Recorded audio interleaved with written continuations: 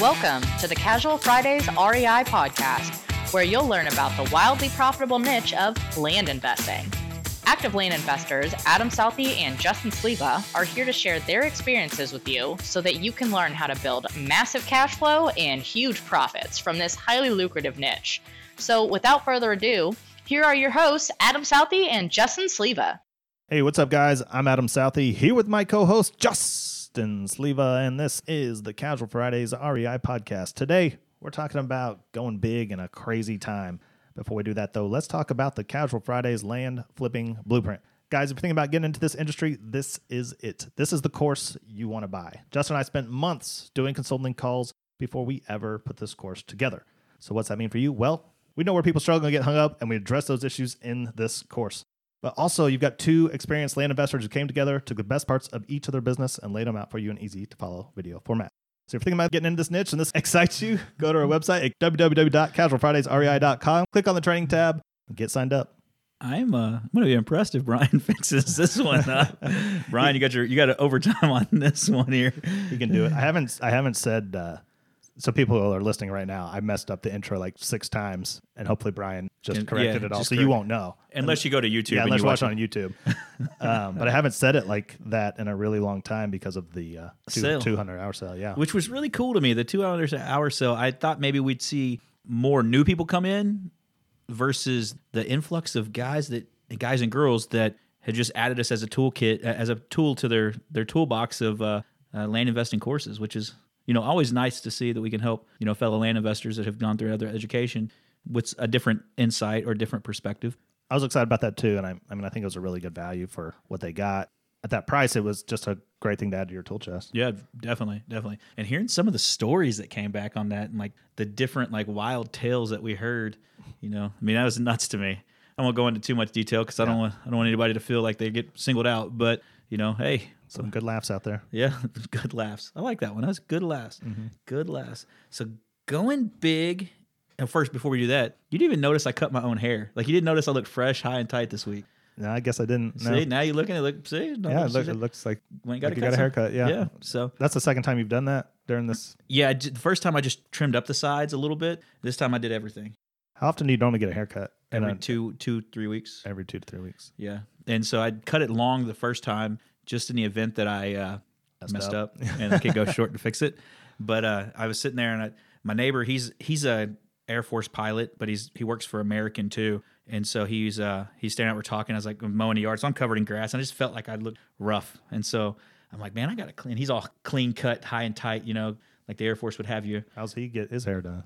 I guess he doing it himself. Yeah, I don't know. And so I went, took a shower, and I was like, it's time. Got to cut it myself. So I went and cut it. And Jessica's like, what are you doing? And I was like, I'm cutting my hair. And she's like, oh, gosh. And I came back, and she goose, oh, wow. She goes, I noticed your hair earlier looked like fluffy all over the place, and it was just looking kind of wild. She goes, it looks really good. And I said, I did it myself. I'm proud of myself. Leave me alone. That's good. So, yeah. I've been wondering what I was going to do. I think I'm just going to let it grow. Let's cut it a mullet. No. Maybe. Before you do it, let me edge like the front sides up. Just beep, beep. Beep, beep, and it'd be like a baby mullet. Maybe a chili bowl and part it down the middle. Yes. That. I will do it. I will trim it. I used to have that in middle school. It was long. Like, first of all, it was shaved all the way to the top, and it hung low, like down to. Yeah, I think we all had that cut at that time. Yeah, that was pretty cool back then. That was pretty cool. Bet you got all the chicks. Do you remember? Well, our buddy Ray and Michael. Yeah. They had just the bangs. Just the bangs. Yeah. Nothing but the bangs. Doug did it too for a little bit, but yeah, I was not that brave. Not that I wanted it. My dad would have. Yeah. Absolutely not. He would have karate chopped you, I'm sure. Yeah. Good times. But yeah, now I'm just gonna let it go now until I just can't stand it. Hey, I told you I need you to go meet Ashley and get her to get you cut hair, because I think that could be your future wife. You don't have pretty kids. Okay. Yeah. So when it opens up, you're gonna need to make an appointment with her. Ashley, if you're listening, this is Adam. Ashley. Hey, Ashley. So going big in a crazy market or crazy time. This is your title this week, and I'm curious what you mean by that. Well, I've seen a lot of people going around kind of asking, should we be buying a whole lot more? Should we, should we be going deeper in our business? And then I've seen a lot of people like ethically growing your business when everyone else is panicking, because there's a lot of people that are filed for unemployment. And so if they've got real estate that they can sell to make money, then they may be willing to sell it right now. And so the question is, should we capitalize on it? Man, so Do you feel there's an like an ethical problem with offering people cash for something that they have? So my gut instinct right now, just asking me that question, is no. Okay. Absolutely not. Okay. At what point does it become slimy, you think? Just as a gut reaction right now from you asking that question is when you would normally offer 30%, but now you're saying you're offering 5%. Or maybe you already offered them for 30% and they accepted, and you go back and go, well, you know what? I know I accepted 30%. You accepted my offer at this much, but now I can only do 5%. Man, I've done that on like 8 or 9 properties. No, you haven't dropped 25%, right? You've readjusted, but you haven't gone next to zero. No, so we had 3 property package in New York where it was offered 20 grand and they accepted the 20. Originally they wanted more. They said, "Oh, we can do the 20." And I said, "Well, looking at it in this kind of environment, the best I can do is 12." Yeah.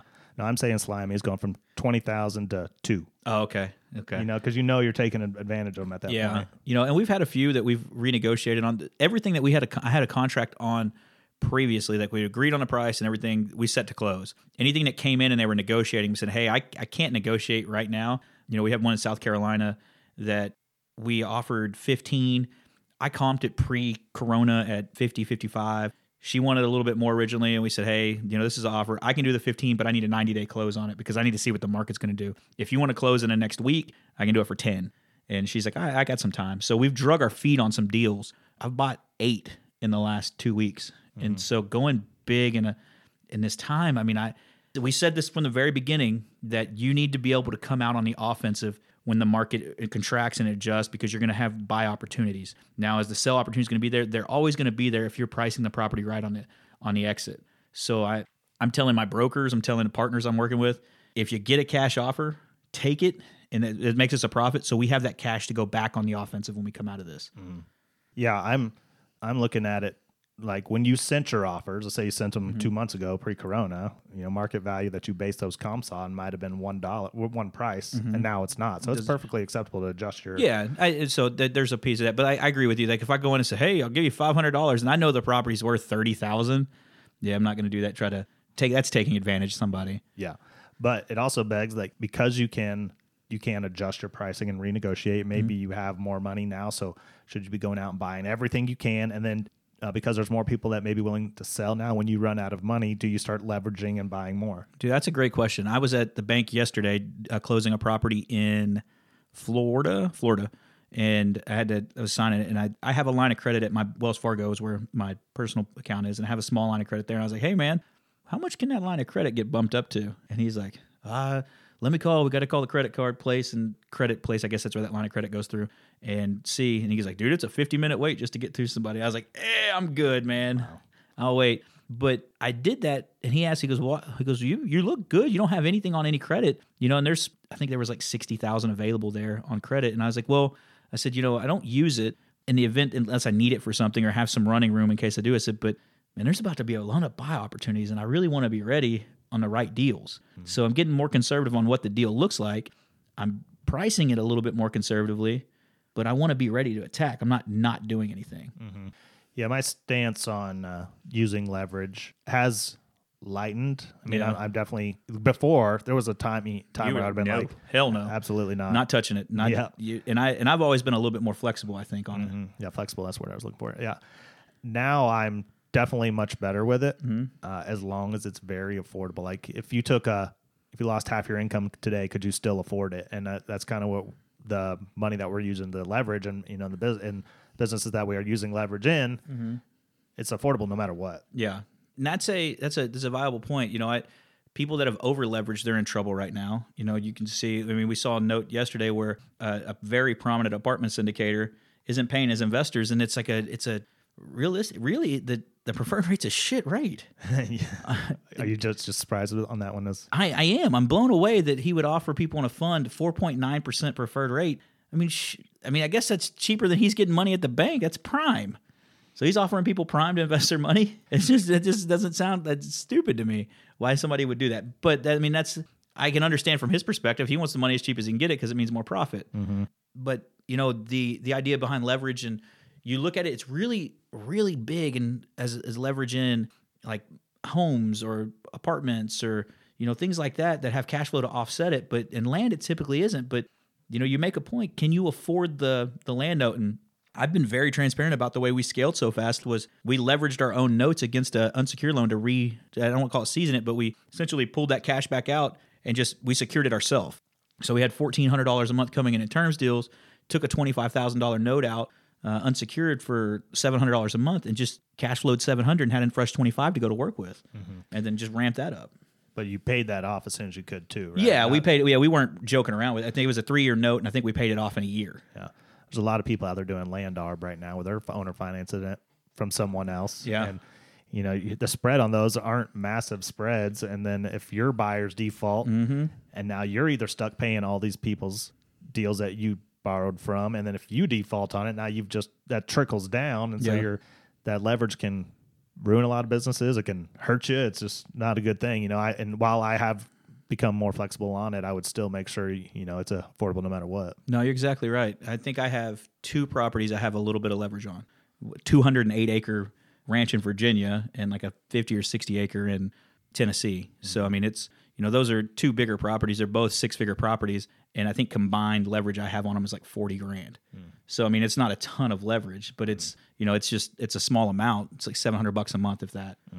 Yeah. With interest rates so low, I mean, you can get a lot of money right now for a very reasonable price. No, you're exactly right. One of my mentor, like I call him mentor, but one of the guys that I look up to and always bounce ideas off of, he's out making offers on buildings that like a $1.2 million building offers $600 and gets it for, cheaper, or got to offer a counter back that was like 70%, 65% of what the original offer price was. And so he's going to be in this building at 50, 60% on the dollar. It's all said and done. He's shopping, areas for some more like luxury rentals that they do. And they're out there shopping over that, offering 50 cents on the dollar just to see what comes back. And I think you should be able to do as much of that as you can afford right now. And you can find the money for it, and you can safely take it. Yeah. No, and I think that we, going big in this crazy time, I think that we should be going as hard as you can, just not so hard that you're getting in trouble. Yeah, I want to come out on the offensive swinging so hard. So again, I said that to some partners this week. Just, hey man, get a cash offer, get it back, because when we come out, we're coming out swinging, and the buy opportunities are going to be there. Yeah. So I was gonna go off on a tangent right there, but you can. We got a show. It's your show, baby. If you want to go off on a tangent, we can go because it has to do with COVID, and I'm just tired of talking about COVID. So I mean, it's here. It's a real thing. We can't get around it now. Yeah, but we keep saying it's so. Here we go. We keep saying it'll go away, and now all the what I'm hearing and the media is it may go away for a month, but just in time for it to start back up again next year. Yeah, and I'm like, God, what these freaking asses just ever shut? Yeah, the fear mongering is just keeping it there. One of the guys, I have a friend that works at GM, and he reached out to me this morning, and he was wanting to know about stock. Hey, when should I start buying stock? I was like, well, it's already come back up 50% of what it's lost. So if you're going to jump in, you need to jump in now, and then hope that they clear it up by May, because the money cycle doesn't stop. It cannot stop. It has to continue to turn. The market has to turn. Whether it's when I say market, I mean the money, the idea of money moving. Money has to move for it to actually be worth something. If it's just sitting still, nobody's buying anything, nobody's can loan on anything, the whole economy collapses at that point. So money has to move. So the market's going to start trading again. People are going to start doing loans again. That's why you're seeing, automobile suppliers or automobiles are doing 0%, no loan or deferred loans. And, watching that model and seeing our business with, my business with some of the owner finance stuff, I'm having guys reach out and saying, hey, can I defer 2 or 3 months? And it's like, okay, well, do I defer 2 or 3 months, or do I not and have to foreclose on it, then go out and find a buyer in a non-market, or I just eat it for 2 months and see if you can survive? So yeah, that's the tough part. That's what I woke up this morning with, trying to decide. I had a couple people reach out wanting to get a deferment for 3 months, and I'm like, man, I don't know. And I wanted to take a nap after I started thinking too heavily on it, because I wanted to look myself in the mirror and say, okay, hey, what would you want in this situation? What would you do? How do you feel about it? Yeah. I think the next 30 days, too, for notes will really tell a good story, because right now I feel super lucky because no one has called or, and I had one guy who was late, but once he realized he was going to lose the property, he got current. Magically he paid. Yeah. I'm 20% off right now, like 20% reduction this month. That sucks, but that's not as bad as it could be. Yeah. And so we'll see what the next 30 days brings, but... Well, that's, it sucks. And then I'm like, man, I don't have my cash right now. But I'm not in it for a month-to-month basis. I mean, it's the product still there. The asset's still there. It's still worth something. So I lost some paper money, or fake money, as I like to call it. but it's going to resell. I mean, I may wholesale a property or two and just say, hey, you know what, get the cash back in and be ready to go buy something else. Or I may sell it again. And I think you can obviously correct me in here in a second, but the ones that the people stop paying on, you either owe next to nothing or nothing on. So you're I owe nothing on them, and I've been paid back usually most of what I've had in them. Yeah. So if you give them 2 or 3 months and then they decide, well, they're not going to pay anymore, period. Well, you still got an awesome piece of property For free. Yeah, for free. Yeah.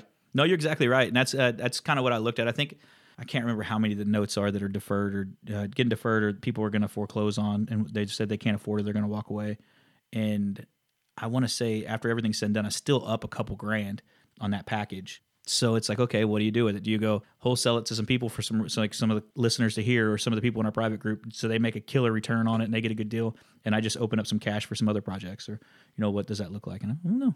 Yeah. So what's your final answer? Go big?